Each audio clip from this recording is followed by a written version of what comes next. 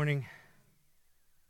Our main text is going to be Mark chapter 5. Turn to Mark chapter 5 and get to verse 25, and then I'm going to pray and we're going to begin.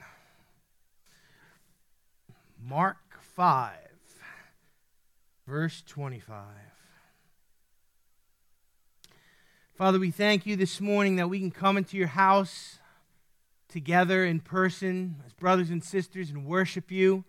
Thank you for the worship this morning. We thank you for your word. And Father, we understand that the worship and the word works together. You've prepared our hearts and broken up the soil of our hearts so that we could receive the word this morning. Holy Spirit, make the word come alive to us as we seek you. We seek you for your truth and your wisdom, not just to be hearers of the word, but to be doers of the word. So allow us to hear and to do. We ask it in Jesus' name. And the church said, Amen. Well, we started a series on miracles last week and talking about the miracles of Jesus.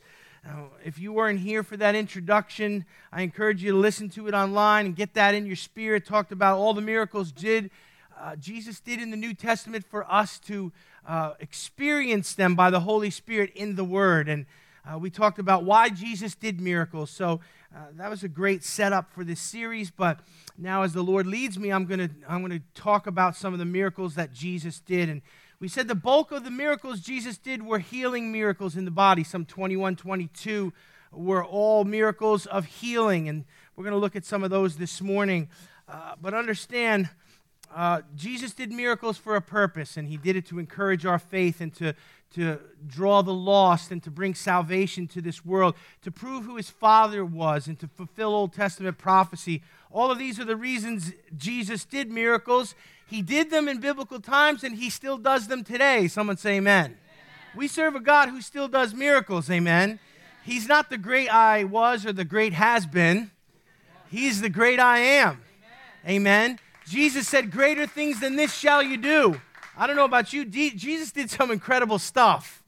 Yet when he passed the baton to his church, he said, greater things than this shall you do. These signs shall follow them that believe. They shall lay hands on the sick, and they shall recover. Amen. By his stripes we might be healed, or someday get healed, or we are healed. It is finished. Amen. Come on this morning. Amen. So, as we're looking at the texts here, there's many miracles to choose from this morning. I'm going to start with the one in Mark 5, and it's the woman with the hemorrhage of blood. And this has been a powerful miracle always to me. There's so many great elements of how this woman approaches Jesus, but this miracle had this woman had this continual hemorrhage of blood. Now, we're going to talk about the implications of that alone, but the King James says that she had an issue of blood. And I like that translation because we can relate to it culturally, because we describe every person with a serious problem as someone who has an issue. In fact, the truth is all of us have issues. In fact, look around today. I want you to look around. Stop looking at me. Look at each other. Look around. In fact, turn to your neighbor and say, you got issues. All right, easy. Don't fight. Just tell them. Just husbands and wives it's getting heated in here. But we have issues. All of us have issues. You took a look around today and you saw, there's none of us that are perfect and without issues. In fact, the people who pretend they don't have issues are the scariest people of all. You ever see people like that? They try to pretend there's nothing wrong with them. They've got everything together. Those are the people that they usually wind up making an episode of Criminal Minds about, just because they're hiding something. The rest of us know we're not perfect and we don't try and hide it too much, but, we've all got issues. Now, this woman here had an issue of blood. It was a physical issue. And there is 3 ways that we can respond to the fact that we have issues. And I want to talk about that kind of in introducing this miracle. But before I do that, I want to read you the text where this appears. In the Gospels, 3 of the Gospel writers write about this woman with the issue of blood. And Matthew 9, verse 20 through 22 gives us 3 verses. Luke 8, 43 through 48 gives us 6 verses. And Mark 5, 25 through 34 gives us 10 verses. So Mark has the most detail, but I'm going to take the time to read you each account and notice how they build upon each other and reaffirm the same basic facts but add detail. Mark 9, 20 through 22, and behold, a woman who had been suffering from a hemorrhage for 12 years came up behind him and touched the border of his cloak. For she was saying to herself, if I only touch his cloak, I will get well. But Jesus turned and seeing her said, Daughter, take courage. Your faith has made you well. And at once the woman was made well. Luke 8, 43 through 48. And a woman who had suffered a chronic flow of blood for 12 years and could not be healed by anyone came up behind him and touched the fringe of his cloak. And immediately her bleeding stopped. And Jesus said, Who is the one that touched me? And while they were all denying it, Peter said, Master, the people are crowding and pressing in on you. But Jesus said, Someone did touch me, for I was aware that power had left me. Now when the woman saw that she had not escaped notice, she came trembling and fell down before him and admitted in the presence of all the people the reason why she had touched him and how she had been immediately healed. And he said to her, Daughter, your faith has made you well. Go in peace. Mark 5, 25 through 34. A woman who had a hemorrhage of blood for 12 years and had endured much at the hands of many physicians and had spent all that she had and was not helped at all, but instead had become worse. After hearing about Jesus, she came up in the crowd behind him and touched his cloak. For she had been saying to herself, if I just touch his garment, I will get well. And immediately the flow of her blood was dried up, and she felt in her body that she was healed of her disease. And immediately Jesus perceived in himself that power from him had gone out, turned around in the crowd and said, Who touched my garments? And the disciples said to him, You see the crowd pressing in on you, and you say, Who touched me? And he looked around to see the woman who had done this. But the woman, fearing and trembling, aware of what had happened to her, came and fell down before him and told the whole truth. And he said to her, Daughter, your faith has made you well. Go in peace and be cured of your disease. Now you can see these three accounts in the three different Gospels all build upon each other, all add more detail. Mark has the greatest detail. We will use it as our text this morning. By God's grace, I'm just going to cover verses 25 through 28, and we'll continue next week, God willing. But this woman had issues, and the gospel gives an account of the miracle that took place there. There are three ways we can respond to the fact that we have issues, and the first one is this: we can pretend that we don't have them. Many people pretend that, you know what, everything's fine with me emotionally, physically, mentally, spiritually. I'm in order, I'm okay. How many times do people ask you how you're doing, and you say, I'm doing good? And really, you're a hot mess. But you don't want anybody to know, because it's easier to deny the fact that, nothing's going on with us rather than to admit that we have issues. Now, I want to just say something about denial. Denial is not just a river in Egypt. People live in denial every day. Here are a few ways that people live in denial. One way is this: people deny the presence and price of sin in their lives. We live in a generation that doesn't want to say the S word. And I mean sin. And it's like people think, well, if I don't acknowledge sin or pretend sin's not real or don't pretend I don't have an issue with sin, then sin doesn't have an effect on me. And that's denial. Why? Because it's ignoring the spiritual elephant in the room. All of us are sinners. All of us need a Savior. Jesus didn't die for nothing. He died for us.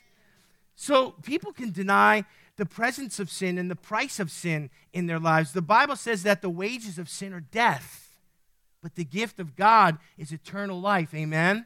So we live in a world that denies sin and pretend that sin doesn't exist, and yet that doesn't have any effect on sin because it still brings its effect upon the soul of the sinner, and we need a Savior to remedy that issue. Someone say amen. We can deny our own bad behavior, personality, flaws, and character quirks. All of us have character flaws. All of us have personality quirks. Quirks and flaws. Anybody? Anybody married? Come on. Anybody discover something about your spouse you didn't even want to know? You guys are too serious today. You're afraid, John, right? You don't want to say anything. Donna's got the elbow ready. Okay. But you live with somebody, we've been together 30 years, right? And we dated for a few. We're married 28. It's kind of a weak applause, but they're praying for you. But we know things about each other quirks and the way we do things and little annoying things, that happens because why? We all have these things. But here's the thing, some of those personality flaws and those quirks that we have and some of those issues that we have are serious. And we've got to acknowledge them. We can't be in denial about them. Most people just make excuses for them. It's funny how people use their nationality to excuse their character flaws. Well, I'm that way because I'm Italian, I got to talk with my hands and I make these things.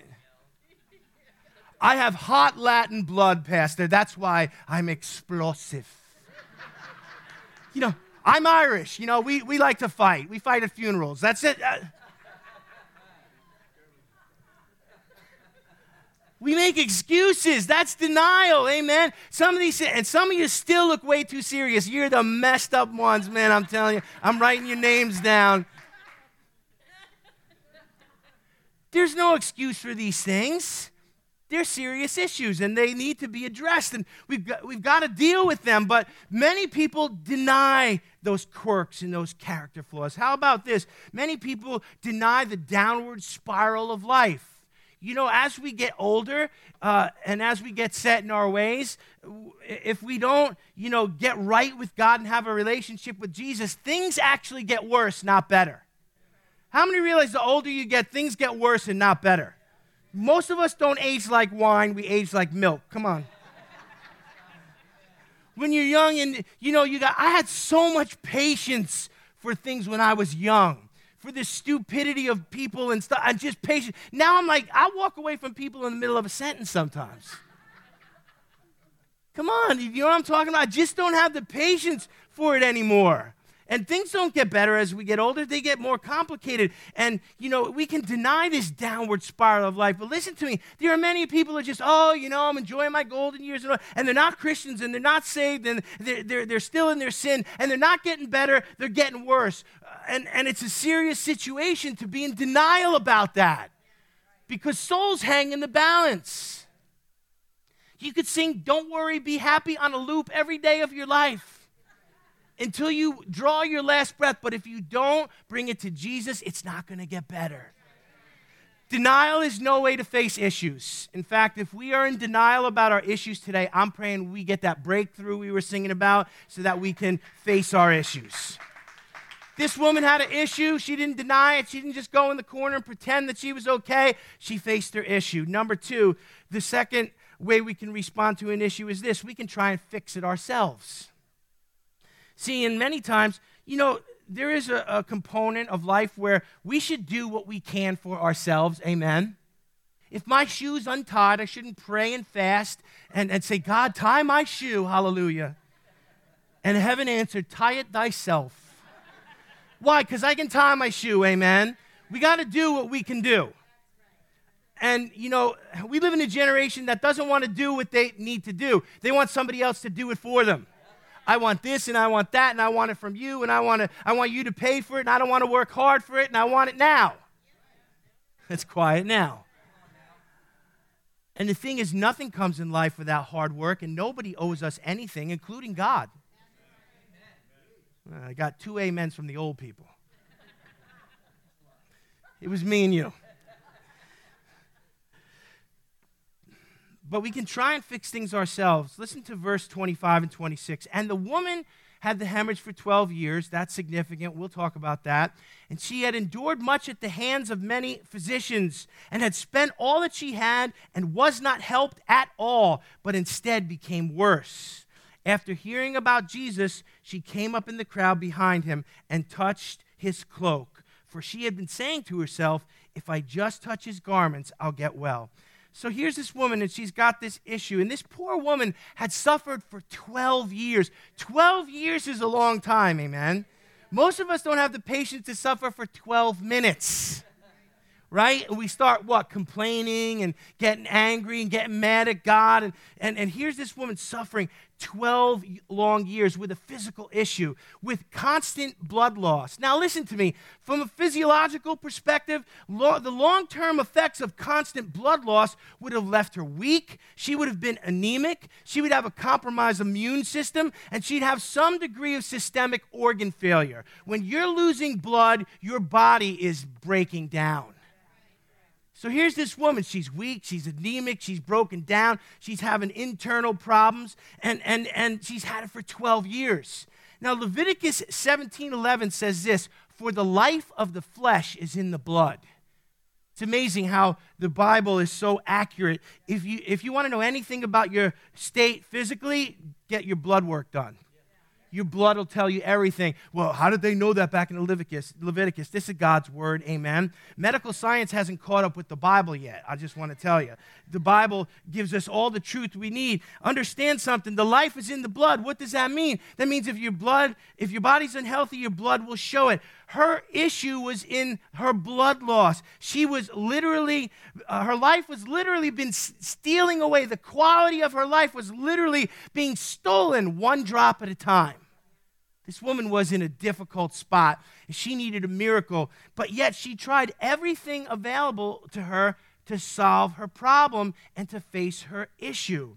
Now listen, it's one thing to deal with a health crisis, but it's another to wrestle with one for so long that it becomes the thing that defines you. Notice, we don't know the name of this woman. It's not, Lori with the health issue. It's the woman with the issue of blood. That means her issue had been so big and so, overwhelming that she had literally become her issue. Everybody knew what her issue was. Her family, her friends, her neighbors. Here she comes again. She doesn't look good today. Every doctor, every physician, everyone knew she was the woman with the issue of blood. If we don't face our issues, we become our issues. And our issues become bigger than us. This woman tried to fix her issue herself. Everyone knew it. Every doctor knew her. She'd been to everywhere and everyone she could. And look what the text says. She endured much at the hands of many physicians. Think about that. Now, I'm not against doctors. I'm thankful for medical science. I'm thankful for medicine. I'm thankful for doctors. Anybody else here? Because I'll break you open, then we'll stitch you up without anesthesia and see how you like it. I'm thankful, amen?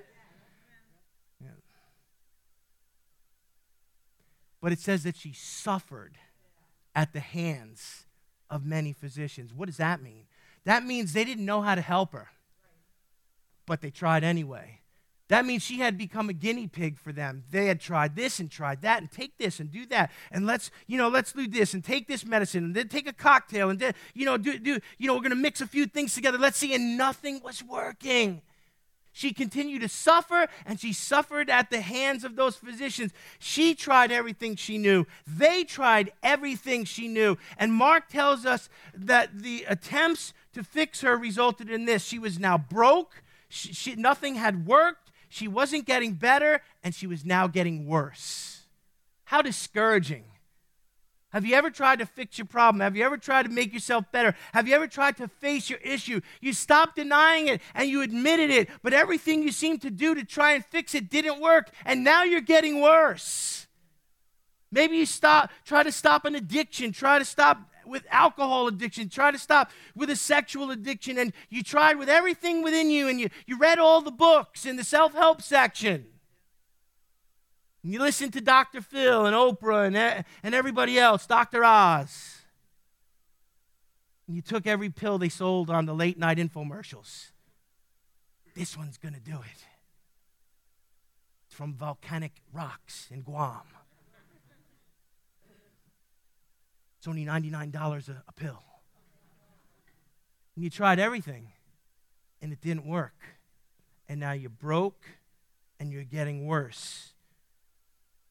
What a situation to be in. The truth is, there are some things in life that we just can't fix ourselves. The truth is, there are some things in life that only God can fix. And if we try to fix them ourselves, and we can't, and we don't admit the fact that we've come to the end. We're going to be broke, and we're going to be discouraged, exhausted, and consumed, physically, emotionally, and financially broken down. Even though maturity would dictate that we bring our issues to God first, usually we try everything else before we come to God. Come on, and I know there's that component. I'm tying my own shoe, Pastor. I can deal with this. I can fix this. I can make this better. I can pull myself out of this ditch. It's not that deep. There comes a point where, we've tried everything else, and we need to come to God. Winston Churchill said during the dark days of World War II that you can always count on Americans to do the right thing once they've tried everything else. And that's kind of funny. If you're not laughing, you have no sense of humor. But the thing is, he was alluding to the fact that America had sat out of the war because we didn't want to get involved. We called it a European thing. So we sat there and watched the Nazis destroy Europe and pretty much getting ready to engulf, Britain, and we didn't do anything to get involved. So he says, we got involved when we had no other choice, and we finally did the right thing. They had cracked the German codes, and they had cracked Japanese codes and knew that Pearl Harbor was going to happen.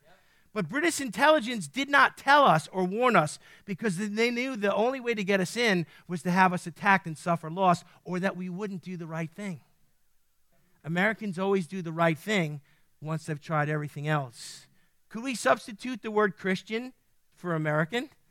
Do Christians only do the right thing once we've tried everything else?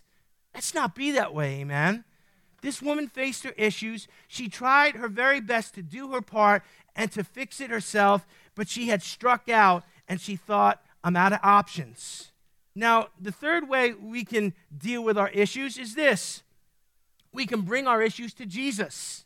And that's exactly what this woman did. In verse 27 through 28, it shows how she brought them to Jesus. We're gonna take that apart and look at the details here. This woman thought she'd exhausted all of her options. And maybe you're out there today thinking, I've exhausted all my options.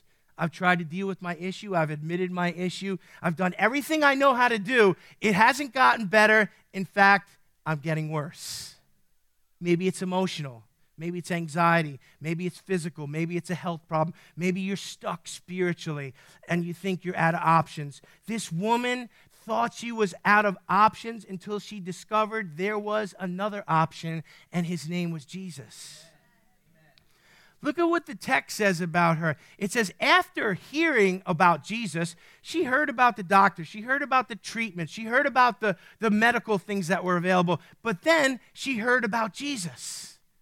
After hearing about Jesus, well, what does that mean? What did she hear about Jesus? Well, no doubt that he was doing miracles and healing the sick everywhere he went. This guy was healing people, raising the dead, casting out demons, healing lepers, healing paralytics.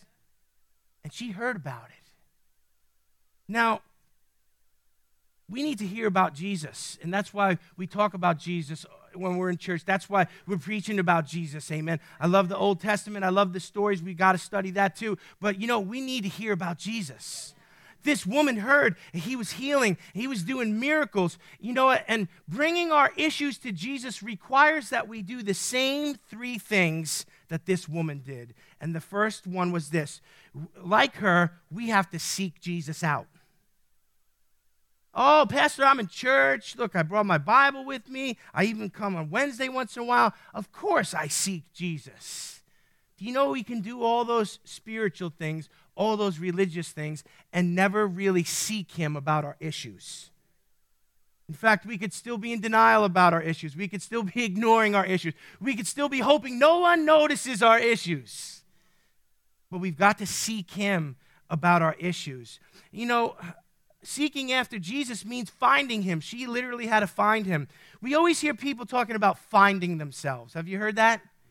The younger generation and some of, even in my generation and stuff, talking about they go through school and they graduate college and then, now I'm going to take some time off to find myself. Well, if you're trying to find yourself, let me tell you, you're here this morning at Full Gospel Center. I see you. You're there. Go ahead, touch yourself. We got a world trying to find themselves. And, people, it's self-actualization is what they call it, and, defining yourself and your goals. And I want to say to us as Christians, and even to this generation, stop trying to find yourself and seek Jesus. Amen? Here's what I found out. When I found Jesus, he wasn't lost. Jesus, I found you. I wasn't lost. I found that I was lost, and he saved me. Amen? So stop trying to find yourself and understand yourself and, I need to have a good self-image and self, and read a copy of Self magazine. Stop! Seek Jesus. When you find him, you're going to find out he can heal you. He can save you. He can restore what the enemy stripped away from you. We need to find Jesus this morning. Not that he's lost, it's just that we need him. She sought him out. She literally had to, find where he was at. Now think about this. This woman literally had to go to where Jesus was. Like, where is he? There's no phones. There's no Google Maps with the Jesus icon on it. Oh, Jesus is moving through, is there any report online about where Jesus is? No, it was word of mouth. And then she literally had to walk to where he was. Think about it. She's weak. She's anemic. She's hurting. And she gets up and she goes to where Jesus is. What an investment she made. How many of us would have just sat down and go, I quit, it's hopeless, I can't do this, I can't, you expect me to walk, he's 25 miles away, maybe I'll wait till he gets closer. She could have made excuses, no, but she got up and she sought after him and she got to where he was and got into his presence. If we really want to be in his presence and have an audience with him, we've got to seek him.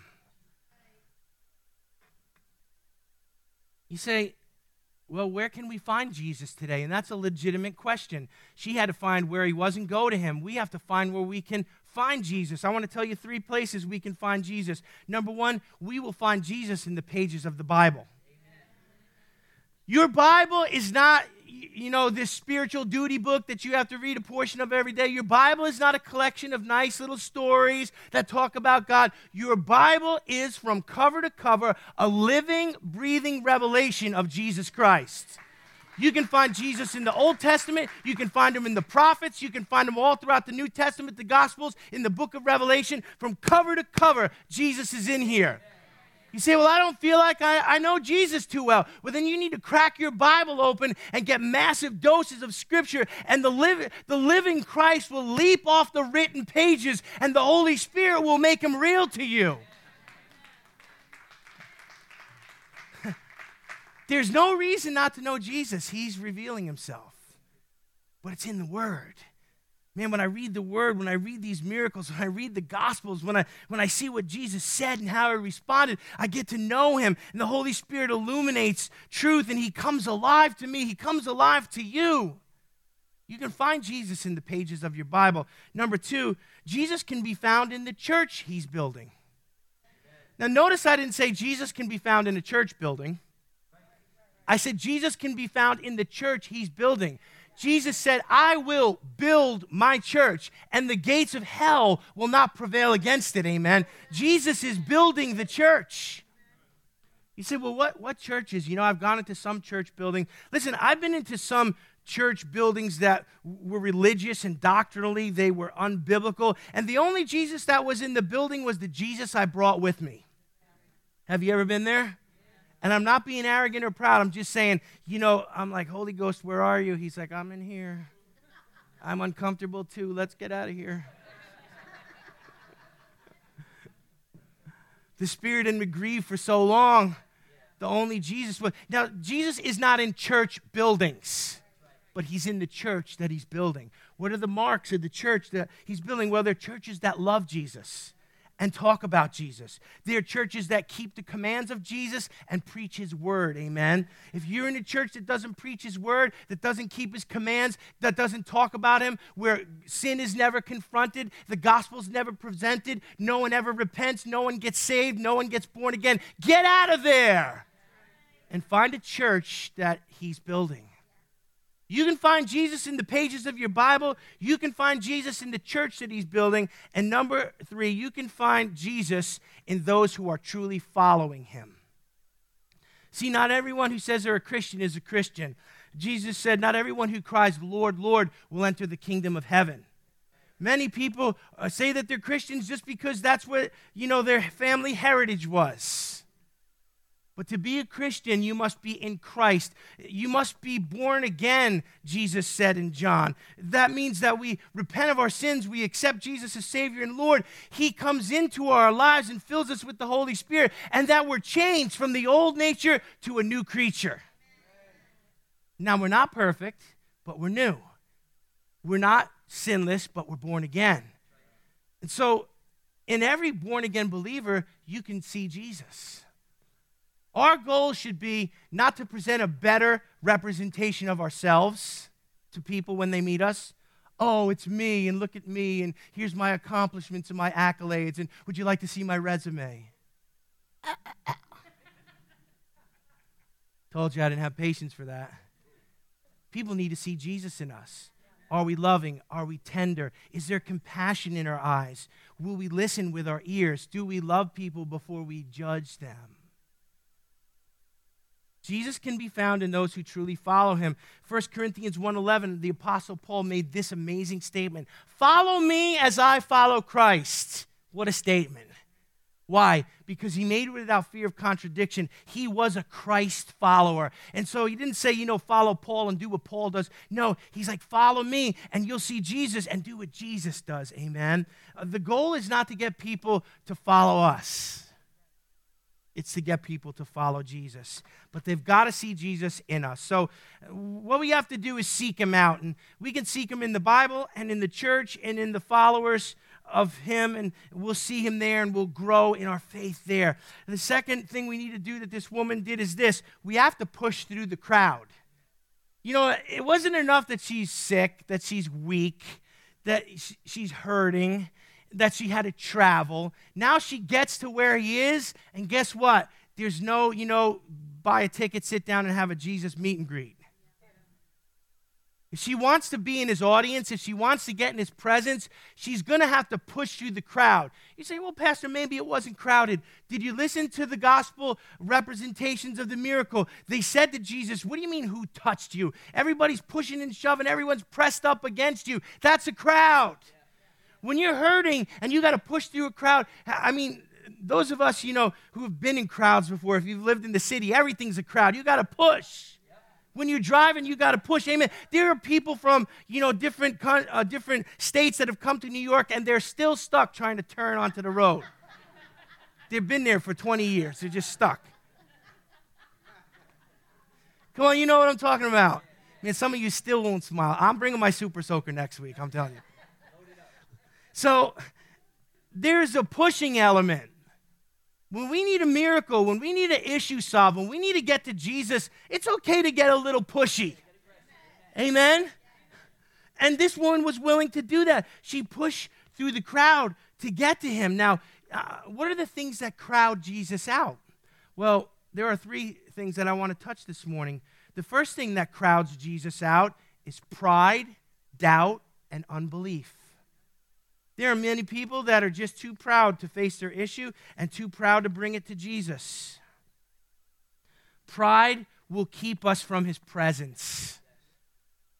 Pride will turn, a 4-day journey into a 40-day one. 40 years, 40, around lap, take another lap. Could have made it in quick, but no, pride, unbelief, rebellion, all of these things, they crowd Jesus out of our lives. That many people say, well, you know what? I'm sick and I tried everything that, medical science has to offer. What's Jesus going to do for me? Doubt, unbelief. This guy that died thousands of years ago, he's going to heal me? God doesn't still do miracles. Doubt, unbelief. We're going to talk about that in the conclusion of this message here in just a little bit. But I want you to know that doubt, unbelief, and pride will crowd Jesus out of your life, will keep you in your issues, and will deny you a miracle. Number 2, what else crowds Jesus out of our lives? An unbalanced drive for material gain and achievements. Some people can't get to Jesus because they're too busy pursuing material things. I need money, I need a big house, I need a second house, I need a bunch of cars, I need toys, I need a big retirement, I need a bank account, I need achievements, I need accolades. Oh, it's dead quiet now. I enjoy this. Hang on. Just let me enjoy this. All that stuff that the world lies to us and tells us we need. It makes us so busy, it crowds Jesus right out. And it costs us miracles. Some of us need to work less and pray more. Some of us need to work less and spend more time with our families. I've never heard of anyone on their deathbed saying, you know what, I wish I would have worked more. Those 70-hour weeks, man, I could have worked 90. It would have, No, they say, I wish I would have spent more time with my children, my grandchildren, my wife, my spouse.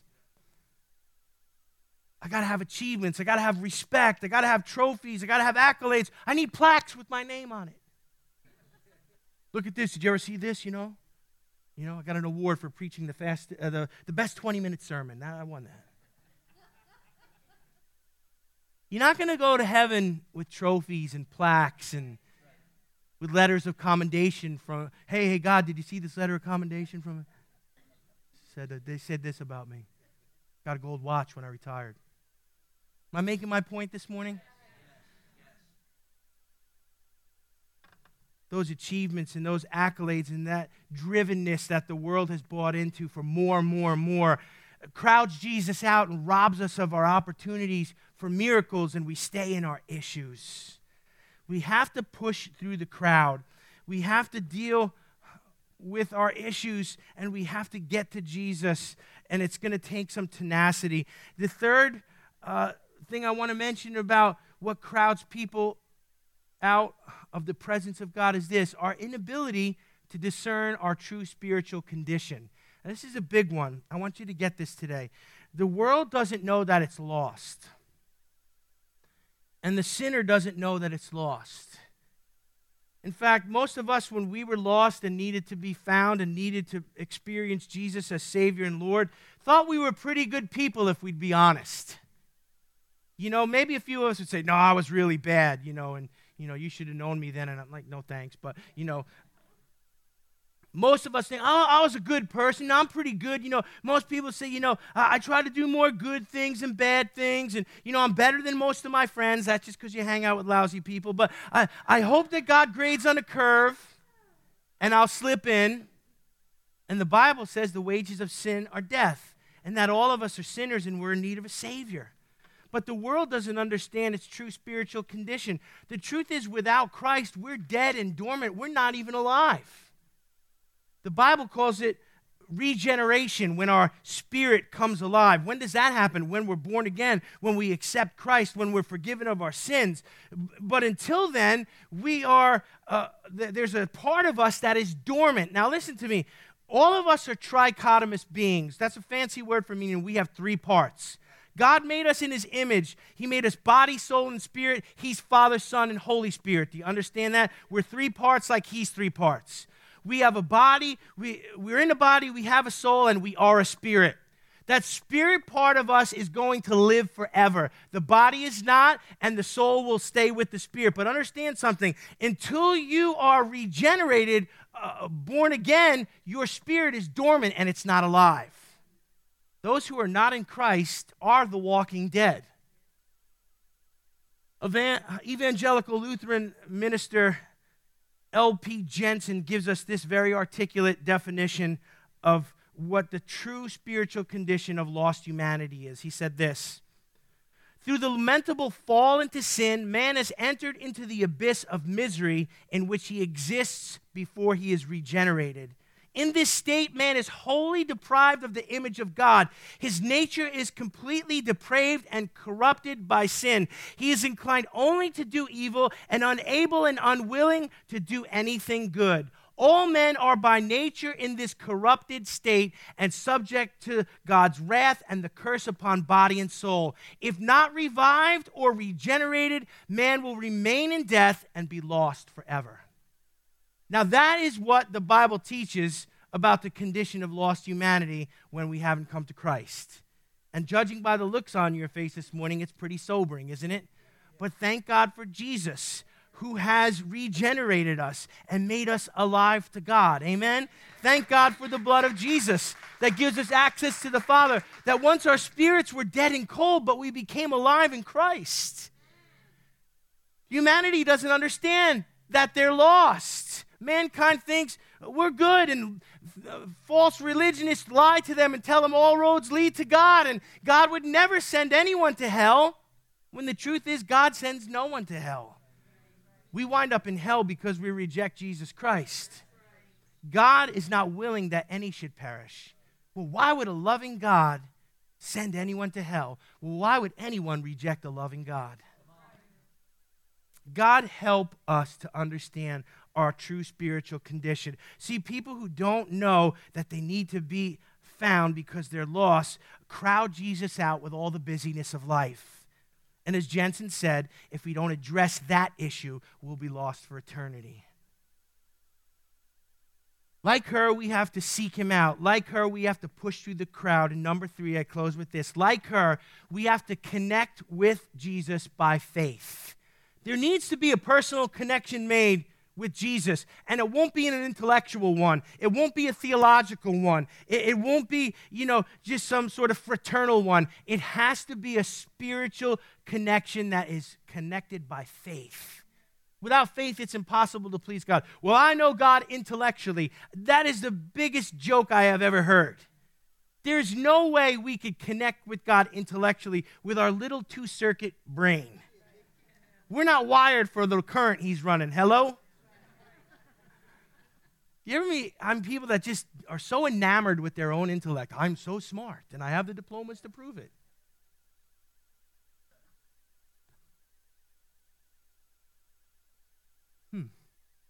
It's got to be a faith connection. And this woman wanted to have a faith connection with Jesus. She didn't want to come to him and ask him medical advice. She didn't want to come to him and have a sit down and maybe discuss the psychological effects of her issue. She didn't want to come to him and, debate with him theologically about why this was allowed to come into her life. She wanted to come. She said, if I just touch the hem of his garments, I will be well. Wow. What great faith she had. She literally hunted him down, found out where he was, pushed through the crowd, grabbed his clothing, released her faith, and boom, he released healing virtue into her body. Wow. You say, how do I get healed? There's the recipe right there. You got to approach him in faith. You got to release your faith. You've got to grab a hold of him and connect with him by faith, because it's only faith that heals us. Every miracle we're going to look at, every time Jesus said it over and over again, your faith has made you whole. Your faith has made you well. Get up. Your faith has healed you. Go. Your faith has made you clean. Over and over again. He never said, oh, it was your great question. It was your intellectual approach. It was your wonderful theological statement. It was faith every time. I want to close this message with making these 2 statements.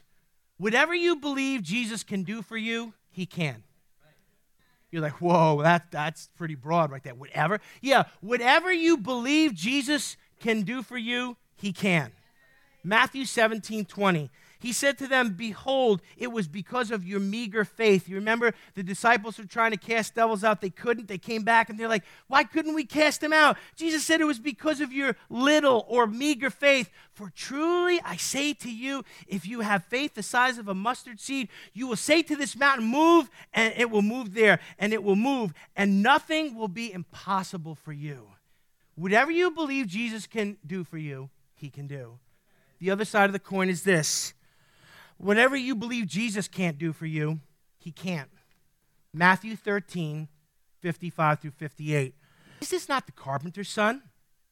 Is his mother not called Mary? Is his brother James and Joseph and Simon and Judas and his sisters? Are not they all with us? When then did this man acquire all these things? And they took offense at him. But Jesus said to them, a prophet is not dishonored except in his hometown and his own household. And he did not do many miracles there because of their unbelief. Whatever you believe Jesus can't do for you, he can't. He's not going to push miracles on you. He's not going to rip your issues out of you and make you face them. He's a perfect gentleman. Well, I don't believe in healing. Stay sick. Well, I don't believe God can bless my finances. Stay broke. Well, I don't believe I can be forgiven of my sins. They're too big. Stay lost. But whatever you believe for, he can do. Because the only thing that limits Jesus is our faith. Bring your issues to him. Seek him out. Find him in the pages of your Bible. Be in church. Connect with the Holy Spirit. Get with those who are truly following him so they can sharpen your iron. Push through the crowd. Connect with him by faith. And when you bring your issue like that, he will heal you every time. Let's bow our heads this morning. Father, I just thank you this morning for this woman. And Father, in just these few verses, we've learned so much about her and so much about miracles and so much about what it takes to be healed and to face our issues. Father, I pray this morning for everyone within the sound of my voice. If you're here this morning and if you've never had an opportunity to come to Jesus and confess your sin and receive him as Savior and Lord, I want to give you that opportunity this morning. The Bible says that if we confess with our mouth and believe in our hearts that God raised Jesus from the dead, we would be saved. He made salvation so easy. He died on the cross in our place so that all we had to do is accept what he did on our behalf and we would be forgiven. You say, what happens when I'm forgiven? Our sins are blotted out and our names are written down in what the Bible calls the Lamb's Book of Life. We become believers. He fills us with the Holy Spirit and gives us the power to live a different life. You say, I've been trying to live a different life. I've been trying to be better, but I can't do it. We can't do it without coming to the Savior. Jesus died for us because he loves us. He died for you because he loves you. And today, by a decision of your will, you can invite him in and accept him. And from this moment forward, your life would change. If you want a clean slate and a fresh start, I want you to lift your hands this morning. How many people would say, I want to come to Jesus and I want a clean slate and a fresh start? God bless you, man. Keep your hand up. God bless you. Just let's take time. I don't want to miss anyone. We're going to pray a prayer together. God bless you, young man. Thank you, Jesus. God bless you, young man. God bless you. God bless you, young man. Praise God. Young and old, come to Jesus. Let's pray a prayer together. Lord Jesus, I come to you a sinner, and I admit my issue. I ask you to forgive me of my sin, to be my Savior, and to be my Lord. Fill me with your Holy Spirit, and give me the power to live a different life. From this moment forward, I belong to you. I'm a child of God. In Jesus' name, amen. If you prayed that prayer for the first time, welcome to the family of God. God bless you this morning. Amen. Now I want to encourage you this morning. The Bible teaches that, this is the first step we take towards